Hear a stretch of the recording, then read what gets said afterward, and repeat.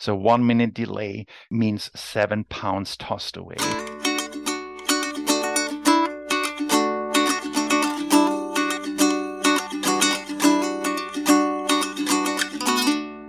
Welcome back to Dairy Science Digest. This is a podcast designed to bring the Journal of Dairy Science straight to the ears of dairy producers.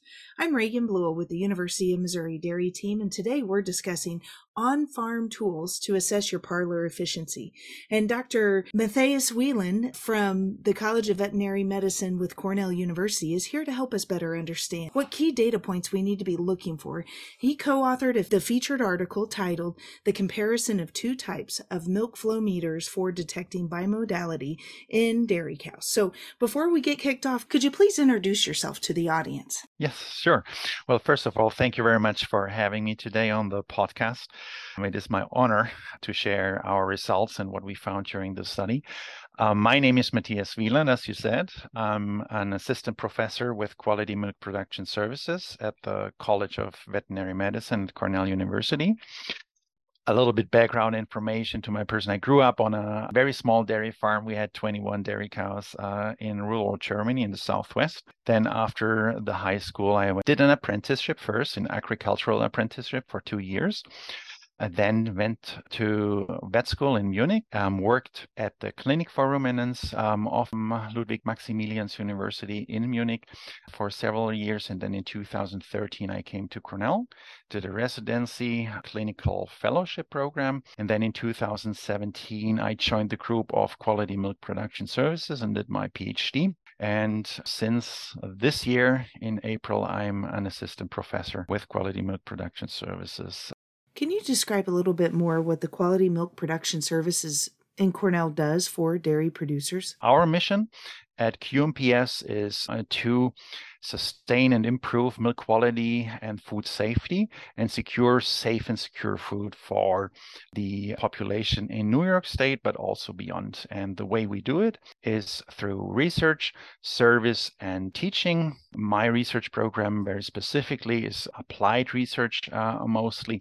I try to bring questions back from my service activities, from our dairy operators, from the farmers, and then conduct control studies, observational studies, and then translate that back into the field so that they can directly use it. Our service component is stratified into a lab component. So we take milk samples and then provide the culture results from milk samples, but also from other environmental samples like bedding, dip, brush, towels to help the dairy farmers make good management decisions. The field service component is basically conduct herd surveys. For a small dairy farm, we go out, collect all milk samples from the cows, and bring them back to the lab, run aerobic testing and testing for mycoplasma if desired. In addition, we can also run for somatic cell count. We evaluate the equipment, the environment, as well as the cows. And based on that data that we collect during such a survey, we make, again, management decisions to help the dairy farmers improve milk quality and other health on their farms. On the large dairy operation for the herd surveys, we include some more data interpretation and focus more on the parlor, on parlor efficiency, or on the facility. It sounds like you're really kind of the glue between the dairy producers, the dairy industry, and those that are servicing the dairy industry to merge together the data that's needed to ensure that you're doing everything that you need to make high quality milk. And this particular project that you've recently published, the article in Press, appears to be targeting a question that maybe came up asking, does the milk meters that are installed in this particular rotary parlor, do the milk meters and the data from those milk meters actually capture the information that we need to determine bimodality? Is that really the target of the project? Yes, yeah, absolutely. Yeah. The goal was to facilitate detection of bimodality on a dairy operation, and on that farm that is a large dairy operations, they're milking more than 4,000 cows 3 times per day. What we used to do and what we still do is we bring out a portable milk flow meter to our herd surveys to the farm. And that milk flow meter is the Lactocoder. The Lactocoder is produced in Switzerland. It started in the 90s. I actually got in touch the first time during my agricultural apprenticeship. So in the 90s, when they started graphing the milk flow curves and actually for the first time able to graphically show what we believe is a good or a bad milk ejection in cows, and is the definition for a bimodal milk flow curve.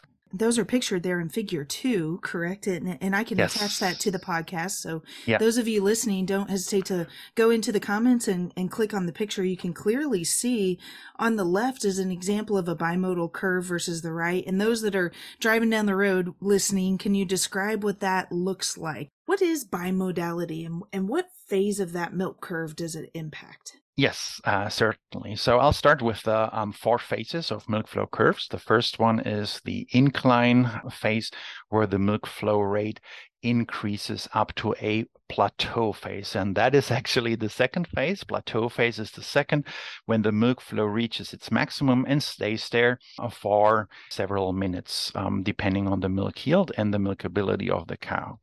Once the milk flow rate decreases again, we consider that as the decline phase. So the milk flow rate decreases. And then once the milk flow rate reaches 400 milliliters a minute, then we consider that as overmilking phase. So again, incline phase, plateau phase, decline phase, and then the overmilking phase. When we define the bimodality, we're specifically looking into the incline phase because this is where the difference is. In a normal milking observation, or that is reflected by stellar milk flow curve, we see an instant incline up to a high plateau. In case of a bimodal milk flow curve, we see actually an initial increase up to a certain level of milk flow rate that is then followed, however, by a subsequent decrease. So we refer to that as a milk flow reflux. So after an initial increase, we do see a decrease, and that decrease is then followed by a second increase that then usually reaches a lower plateau phase compared with a milk flow curve of a well-stimulated cow. What's happening in the cow to create that decrease? Why does the milk stop? Excellent question. So we know that the first initial increase is due to the harvest of the cisternal milk. So when we look at a milking observation or the milk components, we discriminate between the cisternal milk and the alveolar milk. The cisternal milk makes up to 20%. Whereas the alveolar milk makes up to 80%. The cisternal milk is readily available. So we attach the milking unit and we can harvest that cisternal milk. So 20% of the milk is ready to be harvested immediately, even without any pre-milking stimulation. That is completely different for the alveolar milk. So in order to be able to harvest the alveolar milk, we need to stimulate the cow. And that happens through tactile stimulation of the teats. There are mechanoreceptors that trigger a signal that goes up to the brain, to the pituitary, releases oxytocin, and then we need to give time so that the oxytocin can travel from the brain to the alveoli, bind to the receptors of the myoepithelial cells, so muscle cells that surround the alveoli like a basket. And after the oxytocin binds to those receptors, it actually triggers contraction, and that squeezes out the milk into the duct system. And only if the cow is stimulated well, and if we give the cow enough time so that the oxytocin can travel through the blood to the udder, to see a nice unimodal milk flow curve. Yes. If we don't stimulate the cow well enough, or if we don't give enough time for the oxytocin to do the job, well, then we often see that characteristic bimodal milk flow where we harvest the cisternal milk first, then the milk flow breaks. We need to wait. Actually, the milking liner then stimulates the cow, takes over the stimulation, and after a delay, we then are able to harvest the alveolar milk, and that is characterized by the bimodality. Just as less efficient. If you look at it here on the graph, you can just see how much more efficient a well-stimulated animal is, and it really speaks to the importance of stimulating that cow. And I know we've talked about this for decades, but it's really intriguing if you guys pause for just a minute and remember, we walk into the barn and we go to chore and we think we're going to go milk the cows, when in reality, you're not milking the cows. She's stimulated. She's releasing that milk, but you're stimulating the cow. We just get into a rogue pattern of that we are milking the cows, when in fact she is releasing the milk for us based on our performance. Yeah. So when you observe this bimodality, what negative impact does bimodality have on your herd? Yeah. So a lot of research actually has been done in Europe as well as here. And first and foremost, we believe to know that bimodality is associated with decreased milk. Ron Erskine and his group, they came up with the slogan 1 minute delay, and they refer to the milk ejection. So 1 minute delay means 7 pounds tossed away. So they conducted they conducted a research study on one large dairy operation in Michigan and found that up to 7 pounds of milk per milking session in a 3X herd may be left on the table in cows with delayed milk ejection, so bimodality. And interestingly, we found very, very similar results in one study that we conducted on 5 New York state dairy operations. We found not 7 pounds, but very close to. So very consistent data from New York State dairy cows. Cows with bimodal milk ejection or bimodal milk flow curve have lower milk yield. In a recent study that we conducted, and actually we followed the cows for the duration of 1 week and looked into cows that basically are, if I may use that term, are repeated offenders. So cows that show bimodality over and over and over again. Yeah. And when we look at the average daily milk yield between cows that had no bimodality at all and those that showed on a 3X herd, so 21 milking observations, so a bimodal milk flow curve during each of those 21 milk flow observations, we found that difference in milk yield is up to 40 pounds, which is a huge number, right? Yes. So some researchers may argue, well, it was an observational study, so you do not know chicken or egg, right? So what comes first? So it's non-directional, or we cannot tag the direction of that association yet. So some researchers may argue, well, they believe decreased milk or lower milk yield is associated with a bimodality. Ron Erskine and myself and some others may argue the reality may be somewhere in between the 40 pounds and no difference in milk yield. So we believe that there is some milk to harvest when we start stimulating the cows in an appropriate manner and diminish the bimodality in the cows through individual or proper stimulation. So how does bimodality negatively impact the cow? Oh, yeah, excellent question. Yeah. So first of all, we talked about the decreased milk yield that we believe is associated with bimodality. And what we also observe is that actually bimodal milking observations take longer. So to harvest the same amount of milk, the milking unit is on for a longer time. So milking efficiency is decreased. And there's an inverse relationship between milk flow rate and the vacuum that the teat is actually exposed to. So anytime that the milk flow rate decreases, the vacuum force that the teat is exposed to increases. So in case of a bimodal, during that milk reflux in the nadir, the teat is exposed to higher vacuum, and that creates congestion and edema. and we believe or know that congestion has been associated with increased mastitis risk. So it decreases the ability of the teat to defend itself from pathogens that may be at the teat canal and try to enter the teat canal. So it cannot fight those bacteria.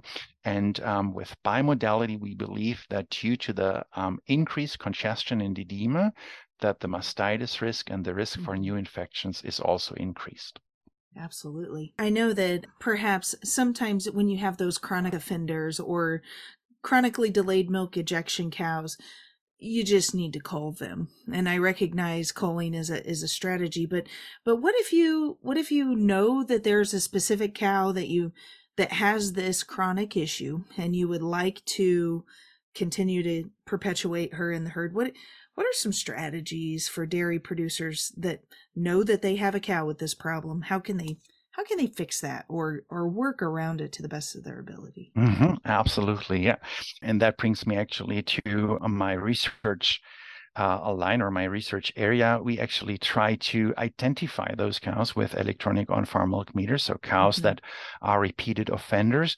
And then the next step is actually to provide them with supplemental stimulation. And what we're going to do is we're going to add some supplemental stimulation through the milking machine, so through the pulsation system. There are some, there are some parlor that already have that system built in, where we just need to switch it on, optimize it, then test the effect on milk yield and milking duration, as well as the animal welfare. So first of all, we want to know, do the cows like the supplemental stimulation? And then second, do they benefit from it? And what does it mean long-term on other health parameters? So just to make sure I'm understanding what you're saying, the parlor will recognize the cow ID, and that cow ID has been flagged by a manager reviewing the data as being a bimodality issue, and that pulsation changes for that unique animal? Yes. Yeah, exactly. Wow, that's incredible. Yeah. You know, some ladies are just, high maintenance, right?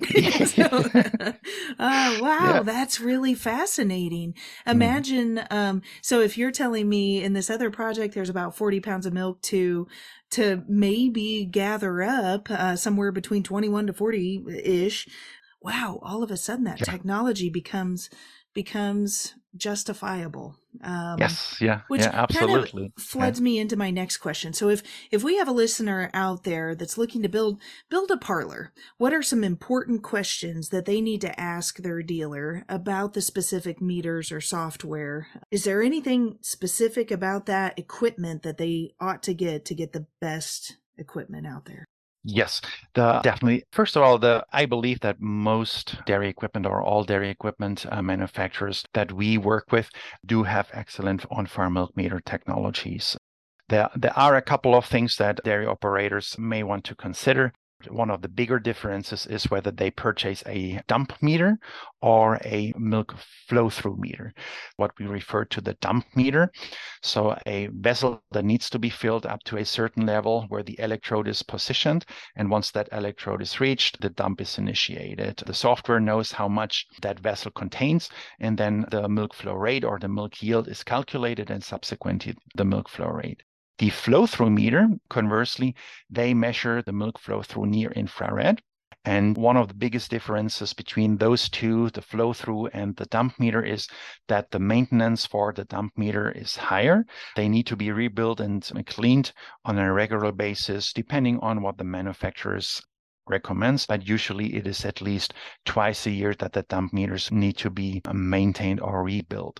Perfect. Let's say that these managers do invest in the higher quality equipment. How frequently or what protocol would you recommend that they use as far as reviewing this data? How much is too much data, or how frequently should they be looking at these parlor efficiency data to make tangible, meaningful changes in their herd? Yeah, what we do on our farms, and we figured that it works very well, is if monitor up to 3 parameters and that we work with them together. We figure out what is most important to them. We select 3 parameters from the on-farm milk flow meters and then actually highlight them on a daily basis, stratified by milking shift. So if a herd milks 3 times per day, we do have 3 reports that are printed and that are posted milking technicians. And what actually then happens is that they, in an ideal scenario, they start an internal competition based on those 3 parameters. So for example, if a farm is very up to milking or parlor efficiency, milking duration, or parlor throughput, maybe the 2 parameters that the milking technicians are interested in, and they try to get the best out of each milking shift. If a farm is into gentle milking, they may choose the 30 to 60 milk flow rate, create a threshold there, and then use an ample, a traffic light system with green, yellow, and red, and then highlight how each milking shift has been doing. And that gives a daily feedback on individual milking shifts. So once a day, 3 milking parameters, in our experience, is an excellent way to give constant feedback and constantly improve on your dairy operation. As you're working with some of these more progressive dairymen, do you have any feedback as far as, are there any bonuses or something? Have you observed any very effective HR resources that we could disseminate throughout the nation listening here that would help other managers seeking ways to encourage their employees through a bonus system or through this graph system? Do they need to be paid, or do they just really enjoy seeing that feedback?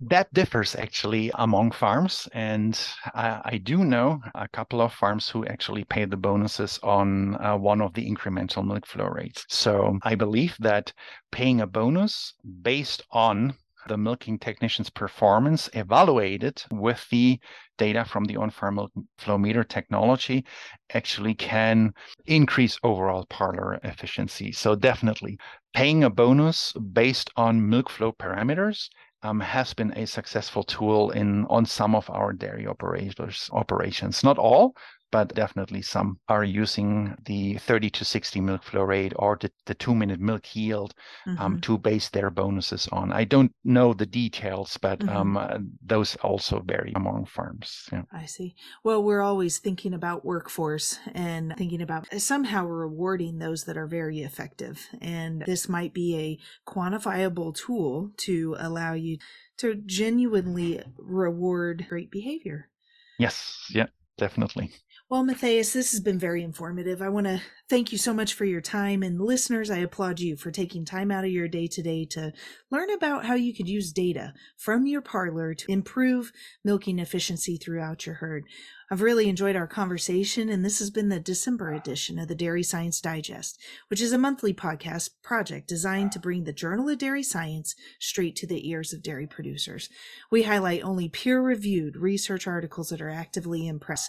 It's sound science that you can base your management decisions around, provided by your University of Missouri Dairy Team. So be sure to like, share, and subscribe to get future editions straight to your cell phone. This is Reagan Bluell with the Dairy Science Digest, and I hope you have a great day.